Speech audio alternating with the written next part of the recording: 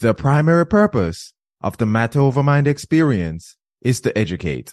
It doesn't constitute advice or services. Before making any changes, please consult a medical or dietary professional. Nutrition, gut health, mental health, hormones, and so much more. These all play roles in sustainable weight management. So, I scour the globe for top experts in fitness, health, and weight loss to bring to you this podcast. So take a seat and enjoy the ride.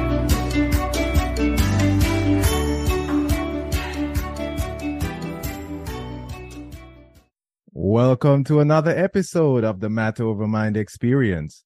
I'm your host, master trainer, and weight management expert, Narado Zico Powell. And today, I have my man from the UK, Dorian Soanes. He's a registered nutritionist who helps people with chronic symptoms get their lives back. You hear that? People with chronic symptoms get their lives back. Now, that's so huge, right? Because a lot of times we have these symptoms that we think are really sicknesses, but we don't identify the root causes, which are the actual illness. But so when we have these symptoms, we feel like, oh, my energy levels are low. Oh, I can't really get out of bed. Oh, I can't lose weight. You know, all these problems that we have, that are symptoms of an underlying issue. But once we fix that underlying issue, then the symptoms start to get better.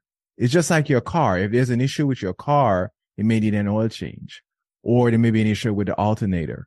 So you address what's actually happening with the car, and then the car runs better. The human body is a lot more complex than that, but that's the same idea. So listen to what Dorian has to deliver to us today. And of course, we have a hack of the episode, right? And it's habits to improve the health of our gut. Every time I talk about gut health, my face lights up. Everybody knows I love gut health, and Dorian has some good information to share with us and some habits to improve the health of your gut. And with that being said, let's welcome Dorian to the show. Hey, my man, how you doing today? Great to be here. Yeah, I'm good. Thanks for having me. Thanks for being here, my friend. And with that being said, tell my audience about yourself. Yeah, sure. So as you said, I'm a registered nutritionist in the UK, but I'm working with clients all over the world. I'm trained in functional medicine. So that's how I practice, which is to add to some of the stuff you were just saying. It's root cause medicine, right? So we're looking for the root cause. And I got into this because of my own experience with autoimmunity. I was diagnosed with an autoimmune disease in my early 30s. I'm 41 now. And, I went through all the conventional routes, right? I really trusted conventional medicine, and it didn't give me any answers, and I didn't feel any better. So it was Graves' disease I was diagnosed with, which is a thyroid condition, right? You have an overactive thyroid. So after spinning my wheels for like 2 years, I was told, right, you're not getting better. You've got to have your thyroid out. And it was at this point that, this just didn't make sense to me, right? I didn't know anything about health like I do now, but it didn't make sense that we take out an organ in your body. So I started looking for alternatives. I found functional medicine, and really the rest is history. I mean, I just got to a point where I could not believe that everyone didn't know this. I did a completely different job in a former life. I was a shipbroker, which is like real estate for ships. So I went and did a master's, got qualified, and that's what brought me to this business. And the rest is history, or I should say, in this case, present, right? Right. Because you're helping people and you're making a difference. And again, I love having guests on the show who've experienced autoimmune issues, which honestly, more people have experienced autoimmune issues and experiencing them and don't even know that they are. But you have the expertise and the knowledge to know with your situation and also help others who are having these symptoms as well, right? And that leads me to my next question, because I want to talk about the autoimmune epidemic, right? Yeah. What are some things that are leading up to this or causing this? Yeah, so that's a complex question, and we'll need to unpack that a bit because there's multifaceted, and I'm just going to go ahead and say no one knows definitively. But no one knows definitively because there are so many variables going into this. We have a metabolic health crisis, right? We know what poor metabolic health does to your immune system, right? We've just had an experience with COVID, right? And people with worse metabolic health had worse outcomes. Our diets are dramatically changed. So I think the average American is now consuming 60% of their diet from processed food. So they're not getting, they're getting more than enough calories, but they're not getting adequate nutrition. We have glyphosate, high residues of glyphosate in our foods. So glyphosate is a pesticide that we use on crops, for agriculture. And it's not meant to harm humans. It works on a pathway called the Shikimati pathway, which doesn't affect human cells, but it does affect mitochondrial cells, and it will affect your gut bacteria. Loss in bacterial species in our gut, right? Loss of diversity in our gut. And there's so many reasons for that. So your diet is obviously a reason for that. Increased rates of cesarean sections or reduced rates of breastfeeding. That also is a reason for that. When you're born, going out from the vaginal canal, you pick up the microbiome from your mother.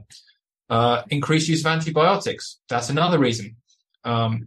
Increased sanitation, living sanitation. So there's evidence that people living on farms and around animals, they have lower rates of allergies and autoimmunity. And it's because they're picking up lots of different microbes from being exposed to animals and being outside in the soil. So all of these things and many more that I haven't mentioned, I think are converging to create the autoimmune epidemic. I say two things that definitely isn't creating the autoimmune epidemic. It's definitely not age, because the autoimmune epidemic, we're not living that much longer than this has been going on. It's been since the last 50 years that this has really exploded. And it's definitely not genetics, because we haven't changed our genetics in the last 50 years either.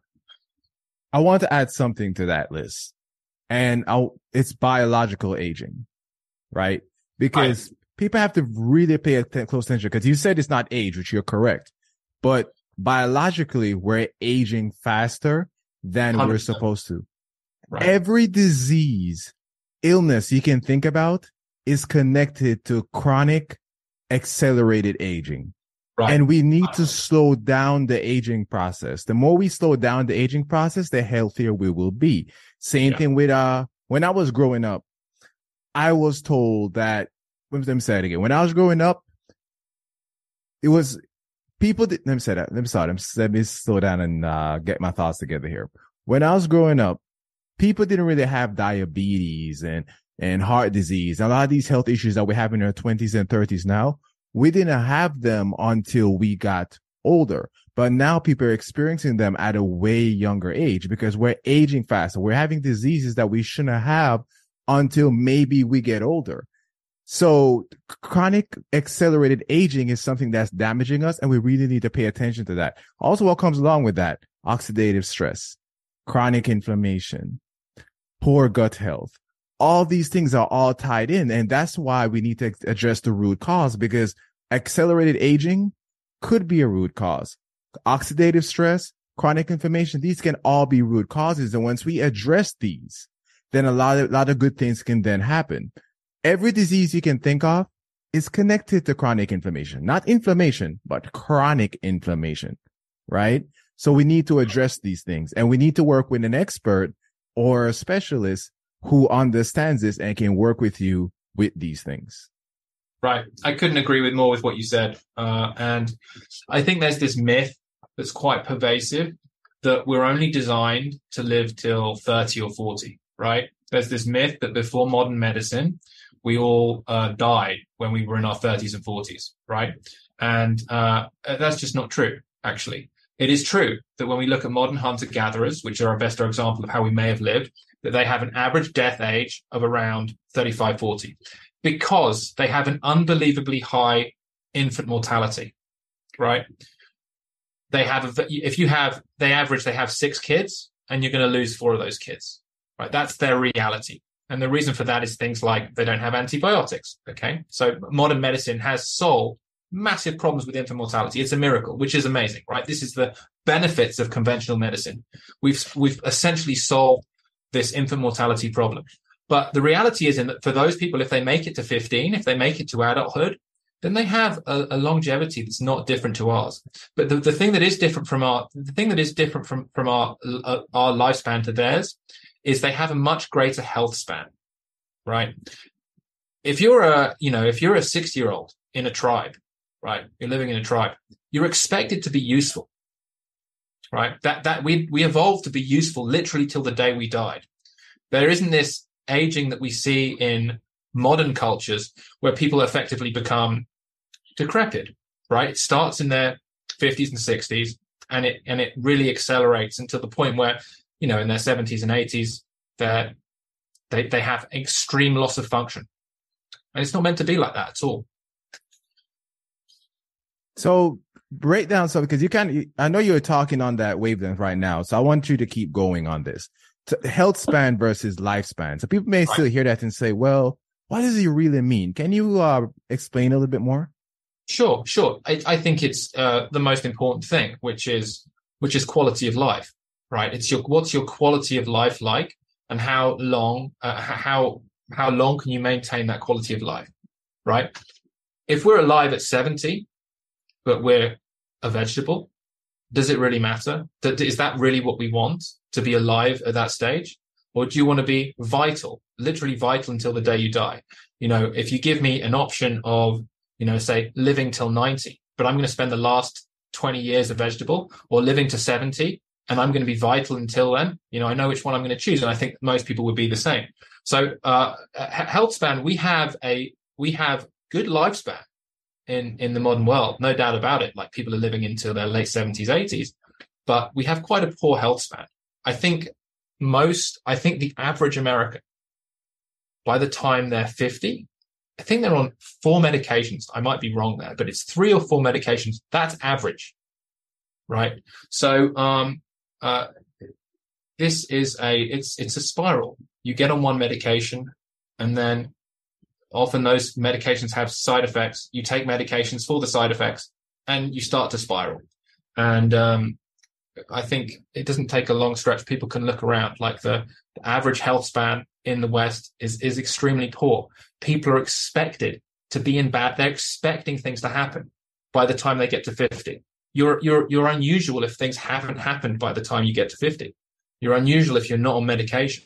So we have to, this idea of what's common but not normal, right? Like, what is common today is not normal for us as a species. I think really for most people, there's no reason why most people, doesn't matter what your family history is or genetics, shouldn't actually expect, if they do the right things, to have a tremendous health span up until, the day they die. A lot of the healthiest cultures in the world, I read a study on this. I think it was Rob Wolf, actually. He's a scientist that brought this up. A lot of healthiest cultures in the world, they have a good health span, right? So like you're saying, they live longer, and then the moment that they're dying is shorter. Right. Versus today's society, we're actually dying for a longer period of time because we're on all these medications. We have all these issues, right? So that we don't have a good, like you're saying, we don't have a good health span. So that's something to really think about. I've always told people, I said, like you said, there are times when we need Western medicine. I always make the joke that if I get hit by a bus, I'm not going to inhale some essential oils and think I'm going to be okay. Right. I need a doctor. I need a doctor. So there are times we need Western medication, but for day-to-day maintenance, it's just way overused. And that's where an issue comes in. There's a episode of Friends. I'm a big Friends fan, and my favorite show of all time, everybody. I love Friends. Yeah. And Phoebe doesn't take medication, and Monica said she had a headache, and Monica said, take these pills. They're really good. And Phoebe's like, no, I'll be fine. She's like, take him. She's like, okay, fine. So she took it, and in a couple hours, she felt great. And she's like, these are magic pills. Oh my God, I feel so amazing. And then she looked at the back of it, and she said, oh, it comes with these really nice instructions. And Monica's like, no, those are the side effects. Phoebe's like, the what now? And then it's just like, nausea, stomach bleeding, headache. And I'm like, so you're taking the pills for headache, and one of the side effects is headache. So, really think about like what we're doing to our bodies when we overuse these drugs. But anyway, I digress. Enough about me. I want to talk about something else. I'm 40 years old and I have a full head of hair. My friends love to talk to Yeah, friends and I have talked yeah, about that before. They're like, you have a full head of hair. That's really great. Like most guys in their yeah, 40s don't. So let's talk about hairlessness because a lot of us tend to start losing hair as we're in our 30s or so. So what right. are some causes of that? Yeah. So what causes hair loss in men? So there is obviously a genetic component, right? And I'm lucky enough to have a full head of hair. But in men, what causes hair loss is the conversion of testosterone to dihydrotestosterone or DHT, right? And that process can definitely be sped up by stress. So there is so chronic stress can mean that you convert more of your active free testosterone into this DHT, which might contribute to the hair loss process. Well, there is a large genetic component. I deal with a lot of hair loss in women, actually, and that can be a bit more complex. So obviously that conversion is not happening. DHT, conversion of testosterone to DHT is not happening at the same rate in women because they do not have the same levels of testosterone. Right. So what's happening there? And then it's much more multifactorial. So undereating would be a cause of hair loss. Low stomach acid is a big cause of hair loss. When you have low stomach acid, you do not absorb the requisite nutrients, so iron, B vitamins, zinc, or the proteins to actually make hair. Stress is a big one, which comes under the banner of undereating as well. That's just considered a stress. And hypothyroid.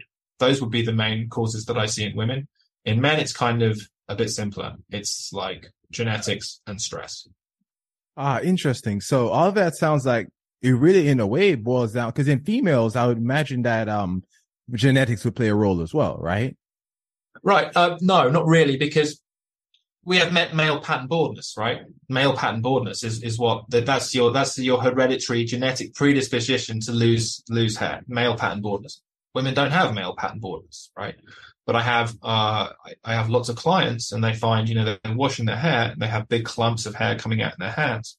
And I think that the stuff that I outlined are the main causes that I see. So hypothyroid is a big one. If you have hypothyroid, you've got to correct that one way or another, whether it's correctly dosing your thyroid medication, which can be difficult. Gut health is a massive one for your thyroid, and stomach acid. Stomach acid is a big deal when it comes to your hair. And in fact, stomach acid is a huge deal when it comes to lots of functions, your gut function in particular. It's like a really underrated thing, and we're all busy trying to suppress our acid because people have reflux or because they get heartburn. But usually, reflux or heartburn is actually a sign of low acid, not high acid. And I'd say that's probably the biggest cause that I see of hair loss in women is low stomach acid. So interesting enough, because low stomach acid can easily be corrected. Right. But our society is completely making it hard because of the habits that we have. I had Riley Ramasco on the show last year. She talked about GERD. She talked about low stomach acid, and I have her coming up again next month. Actually, we're going to do a part 2 to it. But some of the basic habits, like don't drink when you eat because you're diluting your stomach acid. Fantastic one. Right. Improving your digestion. Like there's so many things that we can do to improve digestion, improve stomach acid, and stop taking Tums. Because like I said, a lot of times we trying to die, we think we have heartburn because we have too much stomach acid. But like you said, it's the opposite. We don't have enough stomach acid and we take Tums trying to dilute the stomach acid we already have, making the situation worse. And if that's connected to hair loss, then that's something to consider, right? Hypothyroidism. And you're talking about underactive thyroid, correct? Right. Underactive. Yeah. Under. Right. So that's something to consider as well, which that's not as easy to fix, but that's definitely something that you can work on. And the nutrition piece, you're not absorbing getting the right micronutrients into your diet. That will help you with that as well. So you can correct your nutrition to get more. And of course, you may need to supplement based on what your needs are, but these are things that are corrected, which leads me to my next question, right? Because I want to talk about histamine intolerance. Yes. Because I know you've talked about this and you're an expert in this. So tell us about histamine intolerance and what is it? I mean, histamine clients is a big thing I do. So histamine is an inflammatory molecule and it's made by your innate immune system, right? So it's got loads of functions. It makes stomach acid. Histamine attaches to an H2 receptor in your stomach and it gets you to produce stomach acid. It also is part of your sleep-wake cycle. It's stimulating. It's like higher in the day. But it works as part of your immune system. So if you cut yourself, the cut will swell up slightly, and that is histamine. That is histamine increasing the blood flow supply to that cut, so that cut has more of the stuff it needs to heal, including more immune cells to protect it from any infection coming into the cut. So we need histamine. And your innate immune system, that's your first defense, right? That's what kind of makes you feel a bit crummy when you have a flu or an infection. That is your innate immune system causing inflammation. So with histamine issues, I actually see two major kinds of histamine issues. One is mast cell activation syndrome. So mast cells are the cells of your innate immune system that produce histamine, okay? People with mast cell activation syndrome, it's kind of like what it says. They have these overly sensitive mast cells that will react to different stimulus. So it could be food, it could be a perfume or a chemical, it could be something they touch. It can even be like if they're just stressed, that will trigger their mast cells. And the symptoms will be of histamine, of excess histamine, like flushing of your skin, feeling hot, hives or urticaria, and also fatigue, muscle and joint pain. Histamine intolerance is different. There's a subtle difference in that it's not necessarily that your mast cells are overactive, but you are prone to a buildup of histamine in your body. So as you go through the day, you will eat food. Some of them will be higher in histamine, or certain situations will cause a flush of histamine, like stress. Stress is massively, your limbic system, which is your stress response system, can trigger your innate immune system to release histamine. And the symptoms are the same. But what tends to happen with mast cell activation syndrome is the symptoms are instant. You get like a flare like this. Whereas histamine intolerance is like it will build up through the day and you'll have fluctuating symptoms depending on the levels of histamine in your body. Does that make sense? Yes, that makes sense. Yeah. So those are the general symptoms of histamine intolerance, and like the causes are kind of multifaceted. I said stress is like a massive piece, and I'll come back to that. Gut health is definitely a factor, right? So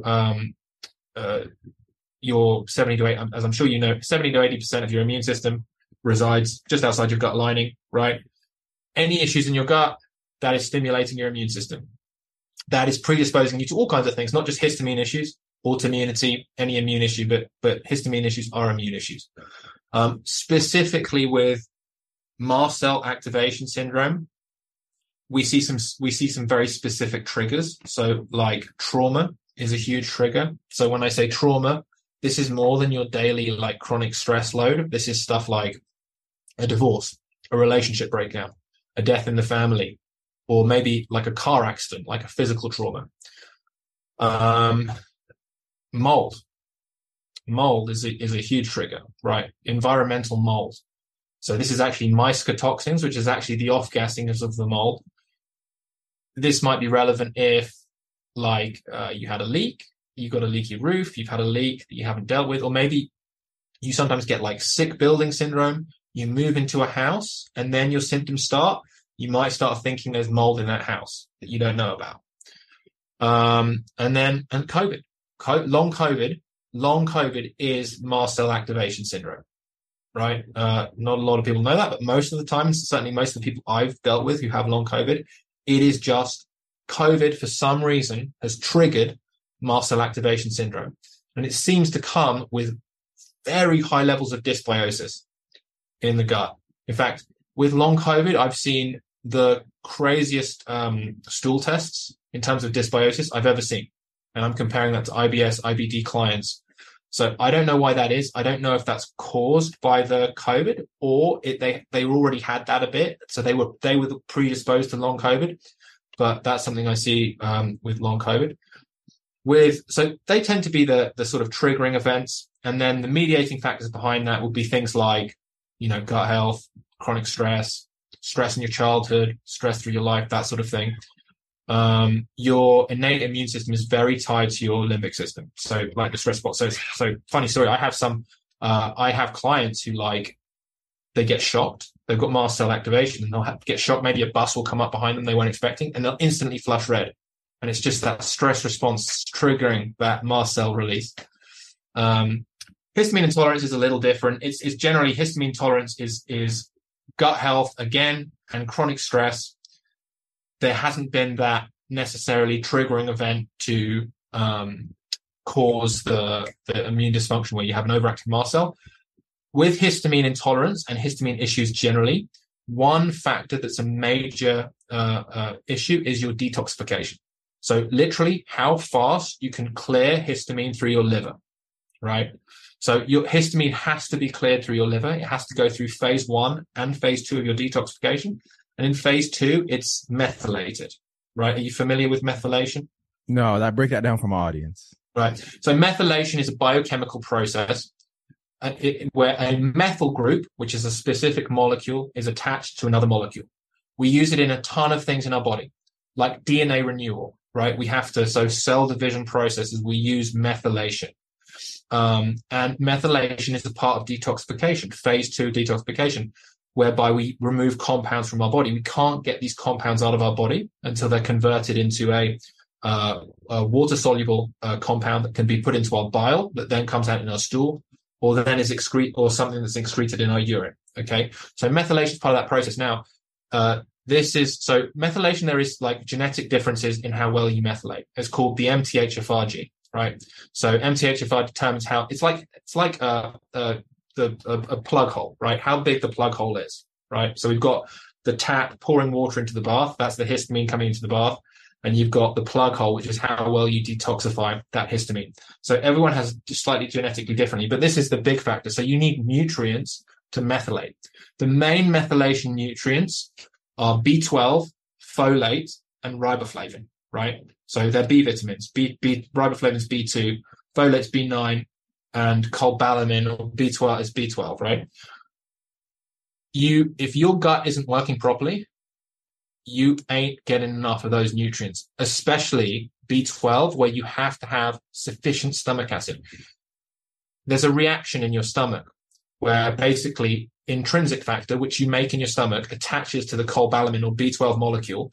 And then when the food goes into your small intestine, you're able to absorb the B12. If that doesn't happen, you're not able to absorb the B12. That reaction happens only at a pH below 3, right? So acidic. So if you're not making sufficient stomach acid, you're going to have a problem having enough B12. So this is like a pattern I see a lot with histamine clients. They're prone to a buildup of histamine because their detoxification isn't as good as it could be. There might be genetic factors in there, but more often than not, it's a nutrient issue, and it's tied to stomach acid. When we talk about gut health, we often talk about good versus bad bacteria. But now we're talking about gut health, and we're talking about having the right amount of stomach acid. So those habits are so important, right?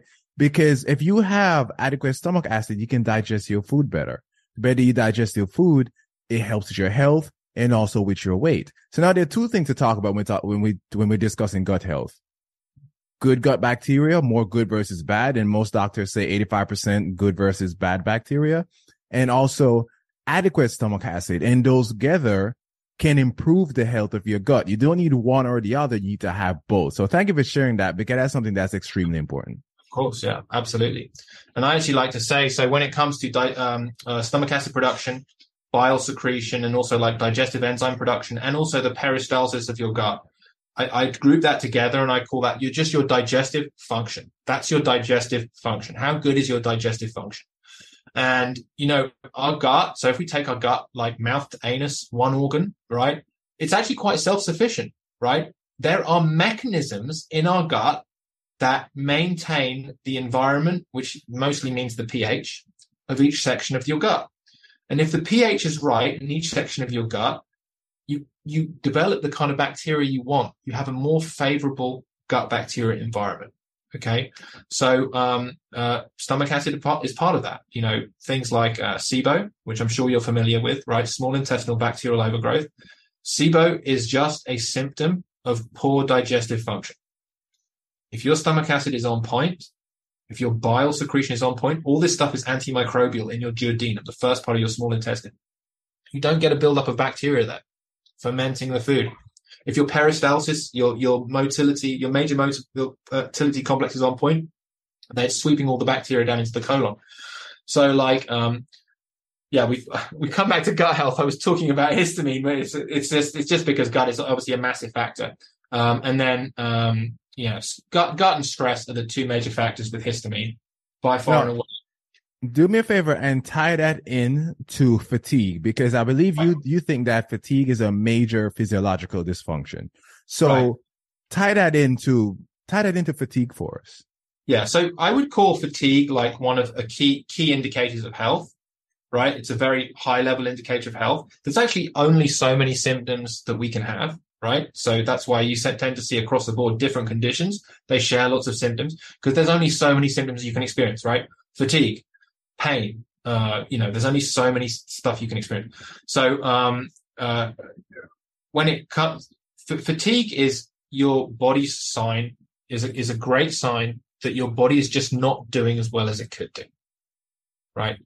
Most conditions or people that I work with, which is people with gut health issues, autoimmunity and histamine issues, they all have fatigue to varying degrees, right? And there's so much that goes into fatigue. I mean, where do I start? So metabolic health, your metabolic health, right? If you can't, insulin resistance, which is how well you get energy into cells. If you're not getting energy into cells, you're probably not going to be producing energy in the right way.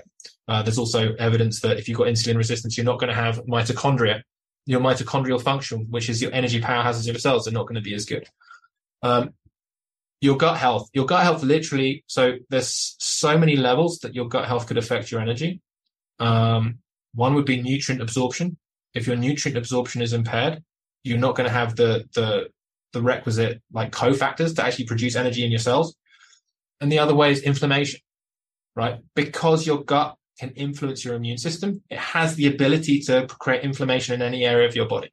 And if you're generally inflamed, if you have levels of inflammation in your body, you're definitely going to feel tired. You're definitely going to feel fatigued. That's part of like many autoimmune cascades. It's very difficult for people to understand. Like they eat something and they might not get digestive symptoms. Not if you eat something that's a food intolerance, you might get a headache, right? And that's difficult for people to connect the dots on that. And the reason is because the gut is influencing your immune system, and your immune system doesn't just exist outside your gut. It can create inflammation anywhere. So you can eat something and you can get joint pain because it's creating inflammation in your joints. Histamine causes fatigue. So there's I think I did a post a while back, and it was on like conditions that are often like, have you been diagnosed with a condition that's actually a histamine issue, right? Massive one for this is fibromyalgia, right? Fibromyalgia is a diagnosis of exclusion, right? It means we've done all the tests, the conventional tests to see what's going on with you, and we don't know what's going on with you, but you have these symptoms.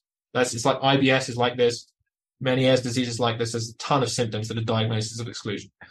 And so fibromyalgia, the symptoms of fibromyalgia is chronic fatigue and pain in your muscles, right? Basically, two things that histamine issues will cause is fatigue and pain in your muscles.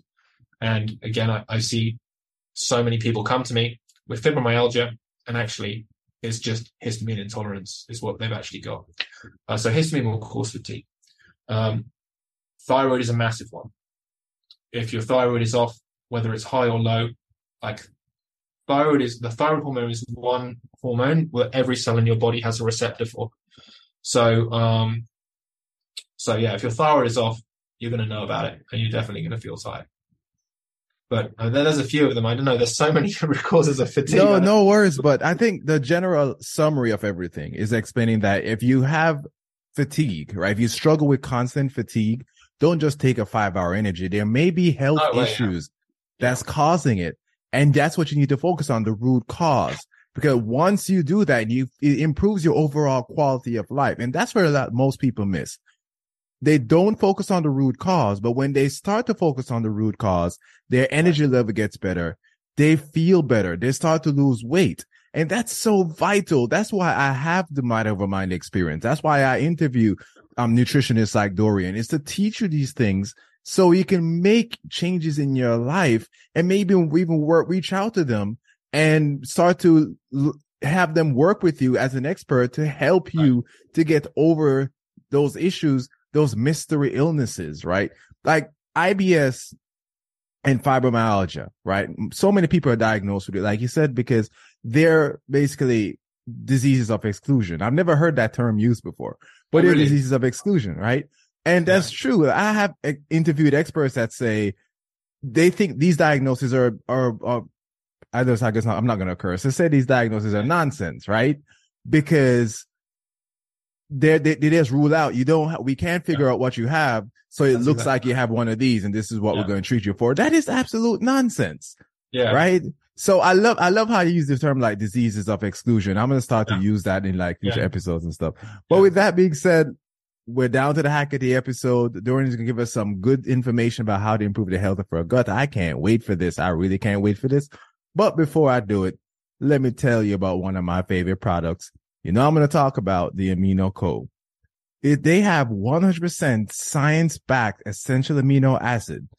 They're designed to improve recovery times and improve physical function by accelerating muscle repair while helping you maintain a healthy inflammatory response. And we talk about inflammation and adequate protein in your diet, essential aminos in your diet are vital to help you respond better to inflammation, to heal better from workouts. I love this product. I love Heal. I drink it usually during my workouts while I'm lifting as an intra workout to feed my body the creatine, the whey protein, and the essential aminos, especially now that I'm on this wonderful bulking phase.